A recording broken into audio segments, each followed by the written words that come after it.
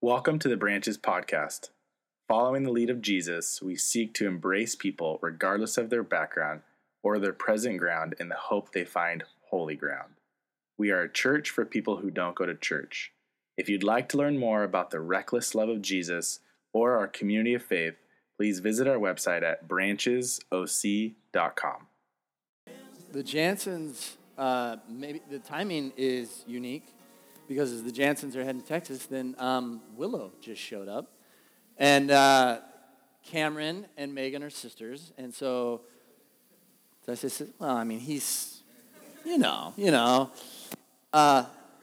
Cameron and Micah just had a baby, and I thought it was the Jansen side of the family where they were just charged into church like the day after they had a baby. But it must be the Key side because they're here at church and they just had a baby. So keep your distance because we don't want Willow getting sick, but they're here. So I'm going to share with you a very scary word this morning, and for that reason, I want us to pray. Father, give us eyes and ears and a heart to hear what you would have us hear. Not what I would want to say, but what you would want to say and have us hear this morning. We ask this in Jesus' name. Amen. So there's a word that when you mention it at church or anywhere, it gets a little freaky. The word is disciple. Disciple. Disciple.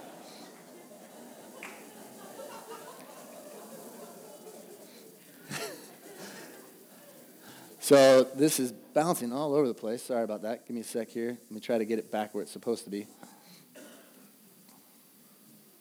Can you put it on, Heidi, it's bouncing around. Can you make sure it goes to the message, the rhythm of Jesus? Thank you. Perfect. So the word is disciple. And if you call yourself a Christian, it's just nice and safe. It's easy. You can say all kinds of things. You can believe all kinds of things with the word Christian.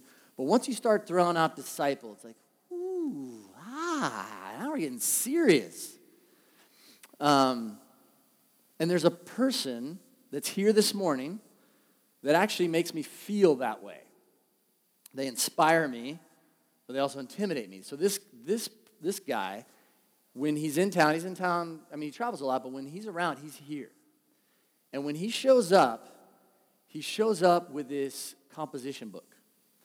Like the kind, well, some of you don't know because you're not in high school yet, but if you're in high school, they say, you need to get a composition book. And it's just this book that you write in. Now everything's done digitally, but back in the old days, we'd write in these books. And he comes in, and he's leaning forward.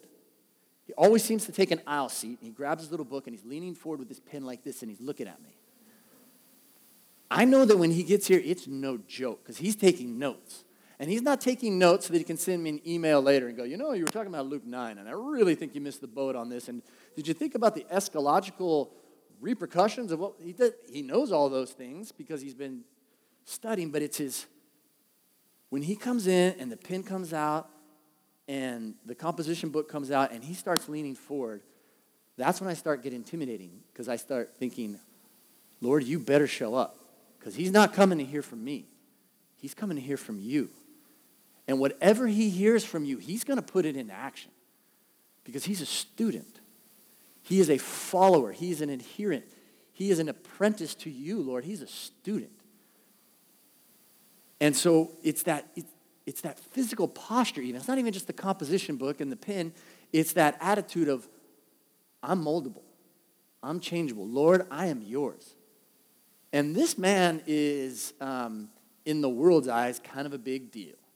He's the CEO of I think he's CEO, I don't know his official title. He's a bigwig, kind of has to wear a suit, but he's high enough that he doesn't have to wear a suit, like when you reach that level. And yet, all of that, his wife, his children, everything, he is placed before the Lord. His job, anything material, it's all his. Lord, what would you do with this? That's what a disciple is. There's a guy that lives here in this neighborhood, actually.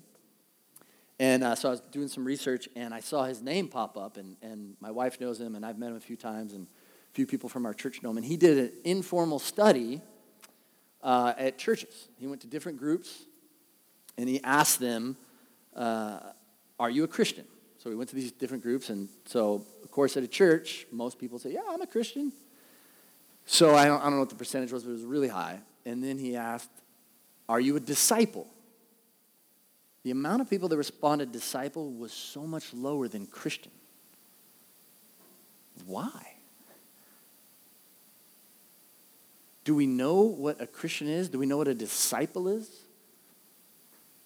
I want to make sure that we understand that word disciple, because there shouldn't be a difference if you're asked, are you a Christian or a disciple? Because as a Christian, you're a disciple. As a disciple, you're a Christian. They go together. The word disciple scares us, but the word Christian doesn't. Oh, sure, I'm a Christian. Everybody's a Christian. But you can't separate that from disciple, because when you are making the decision to follow Christ, disciple comes with it and everything that's with it. And we're a disciple in so many other areas of our life. When I was a kid, I was a disciple. Didn't know that. Nobody ever used that word. But I was a student. I even had a notebook. I literally had a notebook with a pen for baseball, because that was my goal. I was a disciple of baseball, and I was going to be the best. And so the way to be a disciple is you look and see what everyone else is doing. You listen to your coaches, of course. But before cable and all that, I would watch TV, This Week in Baseball. I'd watch that. I'd watch all the best players, and I started copying everything they did. My favorite team, I know this is a shock to many of you because I only mention it every week, is the Dodgers. And so I would watch all of them, and we'd go out and play real baseball, but then I'd find other excuses to practice, and I'd be out in our little apartment complex, and I would copy all the batting stances. You know who this is, don't you, Rick, right? This is Dusty Baker. I copied everything he did. So then my favorite player, Reggie Smith, he's left-handed, so I started batting left-handed too. And it has his face open like that too. So I had to do it, right? Because if that's what he's doing, that's what I want to do. They had this pitcher from the Red Sox, and he was really successful, and he was just weird, but I copied it. It was Louis Tiant, and he'd go like this, and I thought it'd freak out the batter, so I'd go like this. Oh, can't see me. And then I'd come back around because he was so successful with it. I was a disciple of him as well. I wanted to learn how to do that. And then, of course, one of the kings of all time, he's left-handed, I'm right-handed, but I did anyways, Fernando Valenzuela. And then I'd come back. I copied them all because I was a disciple. I was a student. I wanted to imitate them because I trusted them. That was the life I wanted. We do it in all kinds of things in life, but we don't realize it. Some things we take serious, some things we don't. Some of the things that we take serious, I have a few friends that are taking tennis lessons and golf lessons. Why are they paying so much attention? Because they're paying for it. And if you ever want to make it big, become someone that gives golf lessons or tennis lessons. Because my friends, they're like, no, I can't be late because I only have this much time. And they're watching everything. They're coming back. They're watching YouTube videos. They're studying it. If you've ever gone to the doctor and you go in for your normal checkup, and then they surprise you with, oh, we found something. What? Could be an illness. Could be a disease. It could be one of the big diseases. When they say that, you're like, wait, slow down. You start leaning forward in your chair because you want to know. But if you're just getting your blood pressure and you're expecting a good bit of health, you're just kind of laid back. I just need to get this over with. But once it becomes real life, then you're asking the questions. You turn in your taxes every year, not a big deal. Maybe you do your own taxes. Maybe you have someone that prepares your taxes. But then, and it's going to happen someday, you're going to get that little piece of paper that says, oh, hi, we're the IRS. We need to talk with you. What? Then you go to your tax guy, and you've got your computer out, you've got your laptop, you've got your iPad, you've got your composition book. You're ready to go. Because this is now serious business. You don't want to mess up. There's so many areas in which we take it serious and so many others that we don't. I've shared this with you before, and I'm a big fan of this. If you're married, you need to have a coach. Maybe it's another couple. Maybe it's a counselor or therapist. So my wife and I, we have different therapists that we know, and we'll go and visit them at different times during the season of our life. And there are coaches. And I remember the most recent time, this last year, when we were meeting with him, and he started saying these things, and I'd leave, and I forgot. I was like, this is ridiculous. He's saying such good stuff. I need to write this down. So I have it on my phone. I said, can you go over that again? And I started writing things down. And some friends of mine, when they go to counselors or therapists, they tape the whole thing so they can go through it again.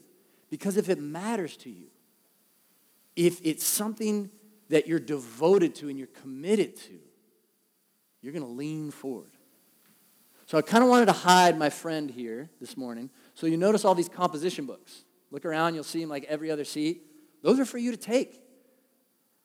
No one's grabbing one. Now I want to, thank you. So those should all be gone, unless you have your phones out and you're taking notes, because when we gather as the body of Christ, we're disciples. Now, we know that some of you are coming and visiting and checking things out. Don't worry about it then. You can doodle, you can whatever, but you need to decide, where am I standing in this? Am I a Christian or am I a disciple? Because they're not separate. They come together. Here, let's take a look at it. So, this is going to blow your mind a little bit. But in the Bible, just the New Testament, the word disciple is mentioned 261 times. The word Christian, 3. Let's go over that again. Let's let that sink in. The word Christian is mentioned 3 times in the entire Bible. The word disciple, student, follower, apprentice is mentioned 261 times. As we see here, the disciples were called Christians first at Antioch. So there was this group of followers of Jesus, not just the apostles, not just the 12 that shrunk down to 11, then went back up to 12. We're talking about the disciples. All of those that had made the decision to put their trust in Jesus. And they said, we are disciples now. But that group of disciples were then called Christians by the people that were outside of their group.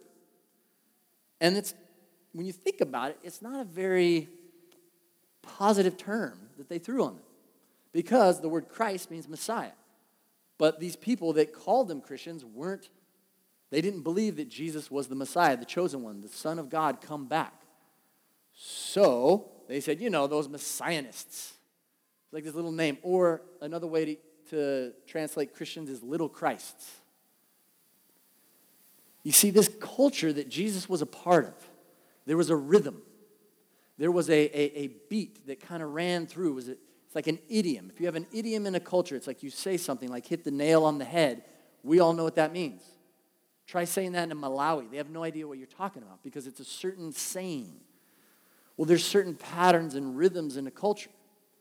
And in Jesus' culture, there was a understanding that there were rabbis or teachers and their students. In fact, this is one of the most common phrases that you would hear during that time. It was at least 100 years before Jesus came. This was part of the rhythm of the culture, and Jesus grew up in this Jewish culture. And the saying was this. It's, I won't tell you exactly where it came from because it'll just hurt your head. But let your house be a meeting place for the rabbis. Rabbis were the teachers, the masters. Rabbi, the word literally means the master. So let your house be a meeting place for the rabbis, the masters, the teachers. And cover yourself in the dust of their feet and drink in their words thirstily. So what does that mean, to cover yourself in the dust of their feet?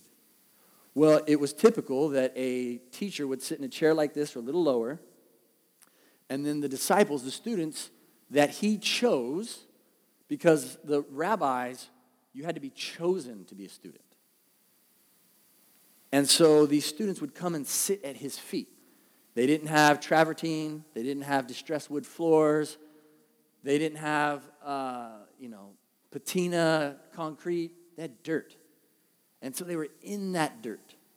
And as we've shared before, when the disciples would follow the rabbi, much like I was trying to copy these baseball players, these disciples would follow the rabbis by walking behind them. How did they walk? Where did they walk to? How did they talk with the people on the street? When they went to order their taco, how did they get it? Because that's how I'm going to do it. Did they throw on the taco sauce? Did they go hot, medium, mild? Whatever they did, how they interacted, how they rested, the goal of the student was to imitate the rabbi. And so this saying was, look, be a people that are always learning. Let many rabbis come in and watch them and listen to them and lean forward with your composition book. Pay attention. Cover yourself in the dust of their feet, being so close to them that you get dusty. And drink in their words thirstily. That's why when Paul was talking about his life, Paul the apostle, he said, I learned at the feet of Gamaliel. He was under his feet because that was his rabbi. But then Paul makes this decision and says, you know what, I'm following the wrong guy. I follow Jesus now. And so he tried to jump in with the other disciples, and it says in Acts 9:26, he tried to hang out with the disciples of Jesus, and they're like, I don't know about this guy. We don't know if he's one of the students. Is he really trying to follow Jesus, or is he doing what he did earlier? Is he trying to get in so he can get us all killed? That word disciple is not a new word. In fact, this word, this lifestyle, this rhythm, even Jesus was a student. Do you remember now? Do you remember where he was coming in, sitting at the feet and listening? It's when he was a youth. So he got lost from his parents. They went into Jerusalem. He's about 12, 13, 14. We're not exactly sure. I'm looking at Brock and Max. We'll say he's about your age.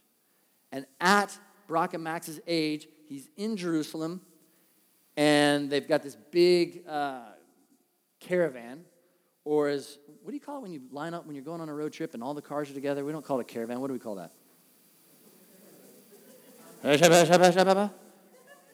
Dude, there's another word we use. It's even better. It's going to come to me at the very end, and I'm going to tell you.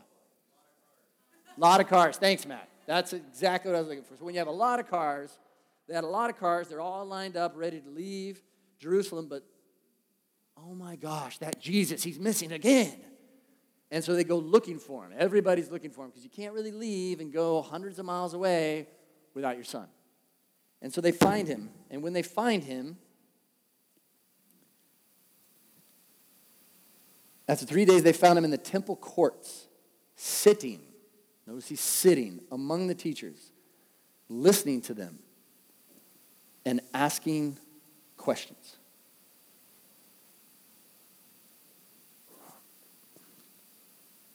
Jesus, on the night that he was betrayed, in the Garden of Gethsemane, said to the Father, if you can take this cup from me, please take it.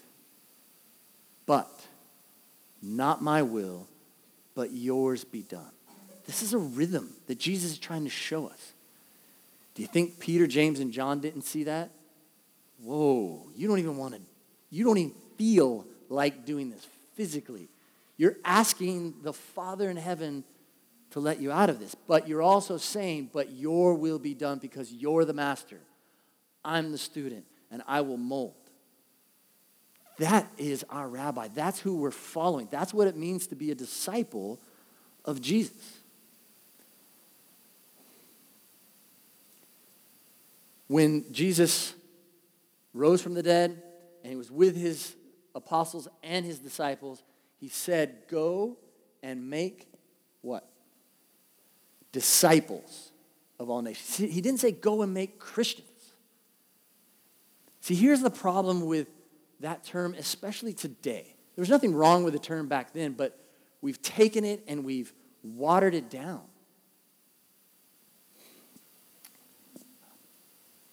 Did you know that only 39% of active believers think that the Bible is the Word of God? Just 39% of Christians think it is the Word of God. Only 20% believe in living out what the Bible taught about generosity and financial giving. That all things belong to God and that we need to give to Him first. And that it all belongs to Him and we need to ask Him where we should spend it. Notice how the percentages keep going down.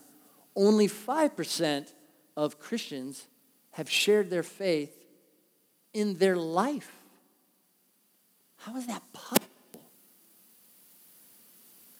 Are we a Christian or are we a disciple? The rhythm that Jesus was trying to teach us was the life of a disciple. That's why it kept being brought up all the time. Can't hide from that word. But here's the beauty of that word, and I want to make sure that we don't leave without hearing this. When you make the decision to enroll, then something happens. I'm not saying life gets easy, but God begins to do something inside of us. Because we will always miss out if we are not committed, if we're not devoted. That's why in Acts, it says the early church, they were devoted to the apostles' teaching, to the fellowship. They were devoted to it.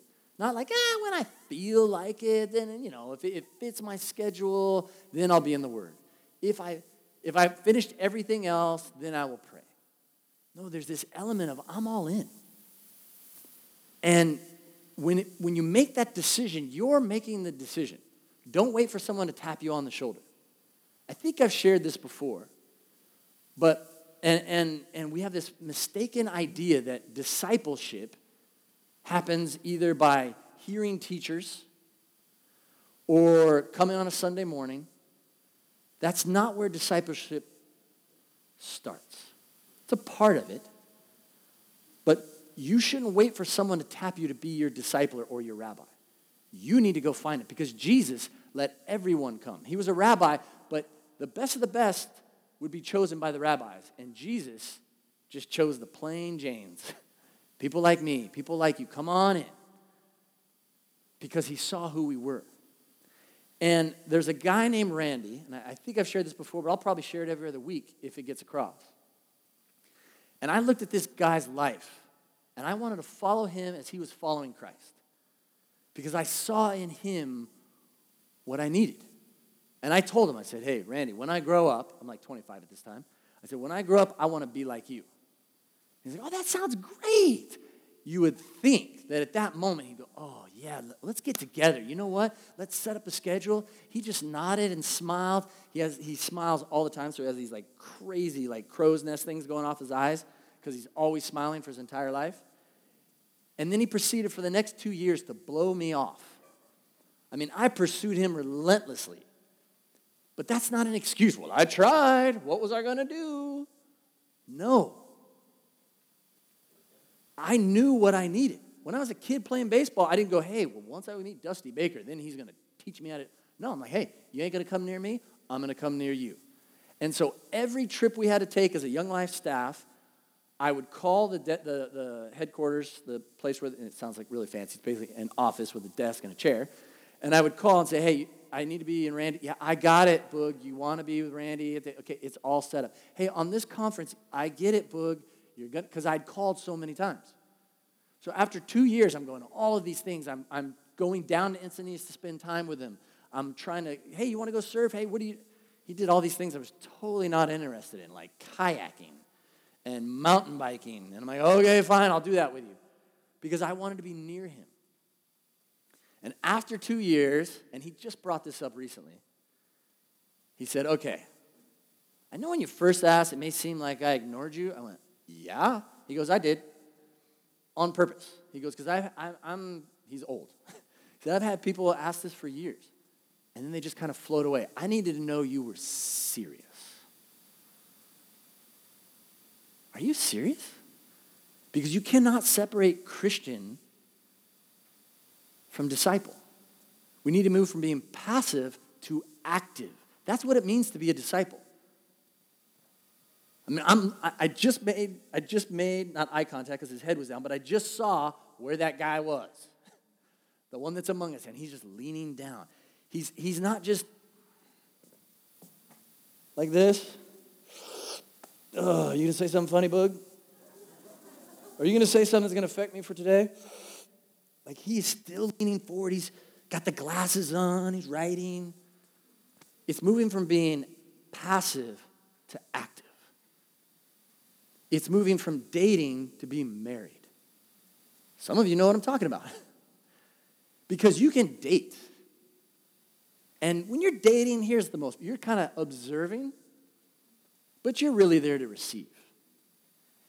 And there's been situations, mentoring and walking with young people, sometimes older people, where you're like, why are you guys still dating? And it's not always the guy. Sometimes it's the lady. Sometimes it's been pain in their background. But it's because they know that once you get married, it's serious, right? It's one thing to date, but it's another thing to talk about marriage. Whoa, slow it down. Ease your roll. Because there's that moment when it becomes serious. I was talking to a friend about it this week. He said it's like enrolling. Think of this moment in your life when you enrolled. Not when someone enrolled you into something. Like, yeah, I remember when I was enrolled in Little League. No, you don't. Your parents did that. I'm talking about like when you had to enroll yourself in something. Maybe it was a class. Maybe it was a group. But when you stepped out and you knew, okay, once I do this, I'm in. I remember going to college. My dad didn't go with me because I chose a college he didn't want me to go to. And so I went to the college, and I went into the loan department. Not a wise decision for those of you who are young. And I walked in, I said, this is the school I want to go to. What do I need to do? They told me how much it cost. I went, yeah, that ain't going to happen. Oh, well, here's some loan papers. And I remember looking at those numbers and going, whew, all right, and taking those papers home and going, once I do this, it's on. It's like buying your first house. It sounds really cool until you see all those zeros. And you're like, whoa, I'm in. I'm in. I remember this one couple in particular, and I want to close with this as we lead towards landing this plane. They've been dating for a while. I'd known them since they were in high school. I'd known the guy since he was in junior high. And he was up at school at Santa Barbara, and they've been dating for a few years now. And he was just dating. And I'd ask him, are you going to get married? Well, you know. And his girlfriend said, you know what? I love you. But it's time to move on. What do you mean? Well, we've been dating for a long time. There comes a time when it's either, and you fill in the phrase you want, but either we're getting married or I've got to move on. And this guy was the most cruiser, laid back, whatever. He got serious at that point. He called me up, man, I go, what are you going to do? He goes, well, I can't lose her. And they got married.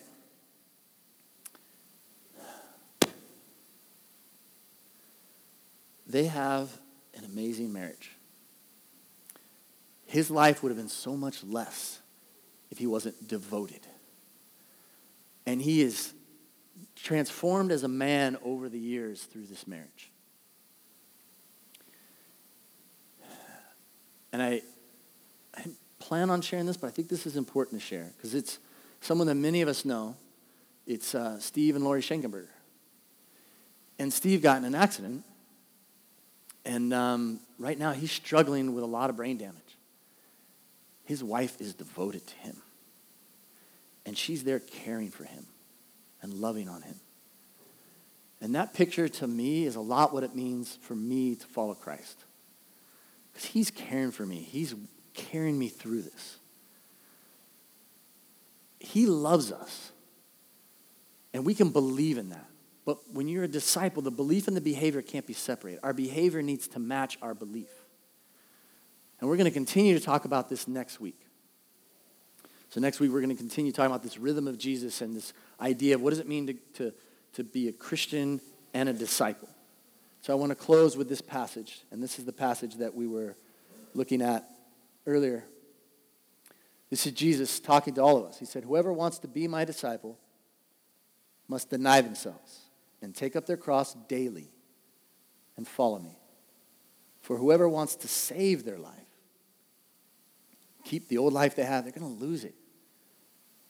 But whoever loses their life for me will save it. Remember, he's speaking as a rabbi with his students and his apprentices. He's speaking to us. I want to invite the worship team up because they're going to guide us in prayer through music. And I want to invite all of you to stand if you're able. And as we look at this rhythm that Jesus is calling us to, it doesn't get any better than doing it together. It's that idea of us all just getting dusty together. So as we pray and sing together, ask yourself, have you enrolled? Are you ready for this? Are you all in? Because if you're all in, does your life match that? Are you leaning forward? Father, we surrender to you the best that we know how. Our time, our talent, and our treasure. Father, for those that are still dating and wondering, Lord, give them wisdom, but more than anything, give them your presence. We ask this in Jesus' name. Amen. About 5 years ago-ish, might have been more, time goes by so fast, there was a woman at Branches who I didn't know very well, but I looked up to her so much. I watched her since we had started coming to Branches, and just her grace and her, her service to other people, but still being able to kind of maintain who she was, which there was just the way she loved God, everything about her. I was like, I want to be like this person. But it turns out when there's a person with all those qualities that they're super busy. And I remember talking to Book and asking about this person and how I could spend more time with them. And he said, well, she gets up really early to run. And I was like, okay, all right, I could do that once a week maybe, or something like that, maybe if she'll have me. And she kindly started, I called her a couple times, and then she kindly started inviting me to go on these runs with her very early in the morning. And just over time, she not only became someone who I learned a ton from, but just became a really good friend. And we developed this wonderful relationship, and I'm so grateful for her. But it makes me think about my relationship with the Lord and how when I first knew him, or I learned about him and fell in love with him, for a while, it was kind of just like these dates, where I was spending time in the Word and that kind of thing, but it wasn't. We weren't close. It was just this kind of like from afar relationship, and then over time, the longer I started walking with him and studying him and following him, he became a friend as well. And so I just pray for that for all of you guys, that you would see the Lord not only as someone amazing that you can, research and emulate and enroll in, but also someone that just envelops your whole life and becomes a real relationship with who you are, and that changes you and becomes love that surrounds you and keeps you company like a good friend. I'm going to pray, and then don't forget to pick up your kids and help clean up, please. Dear Lord, thank you so much for who you are and what you teach us and who you make us to be. May we know you better and become more like you every day. Thank you so much for this place that we come to worship you. Thank you for the people that serve you and make it happen. And we just pray in your beautiful name. Amen.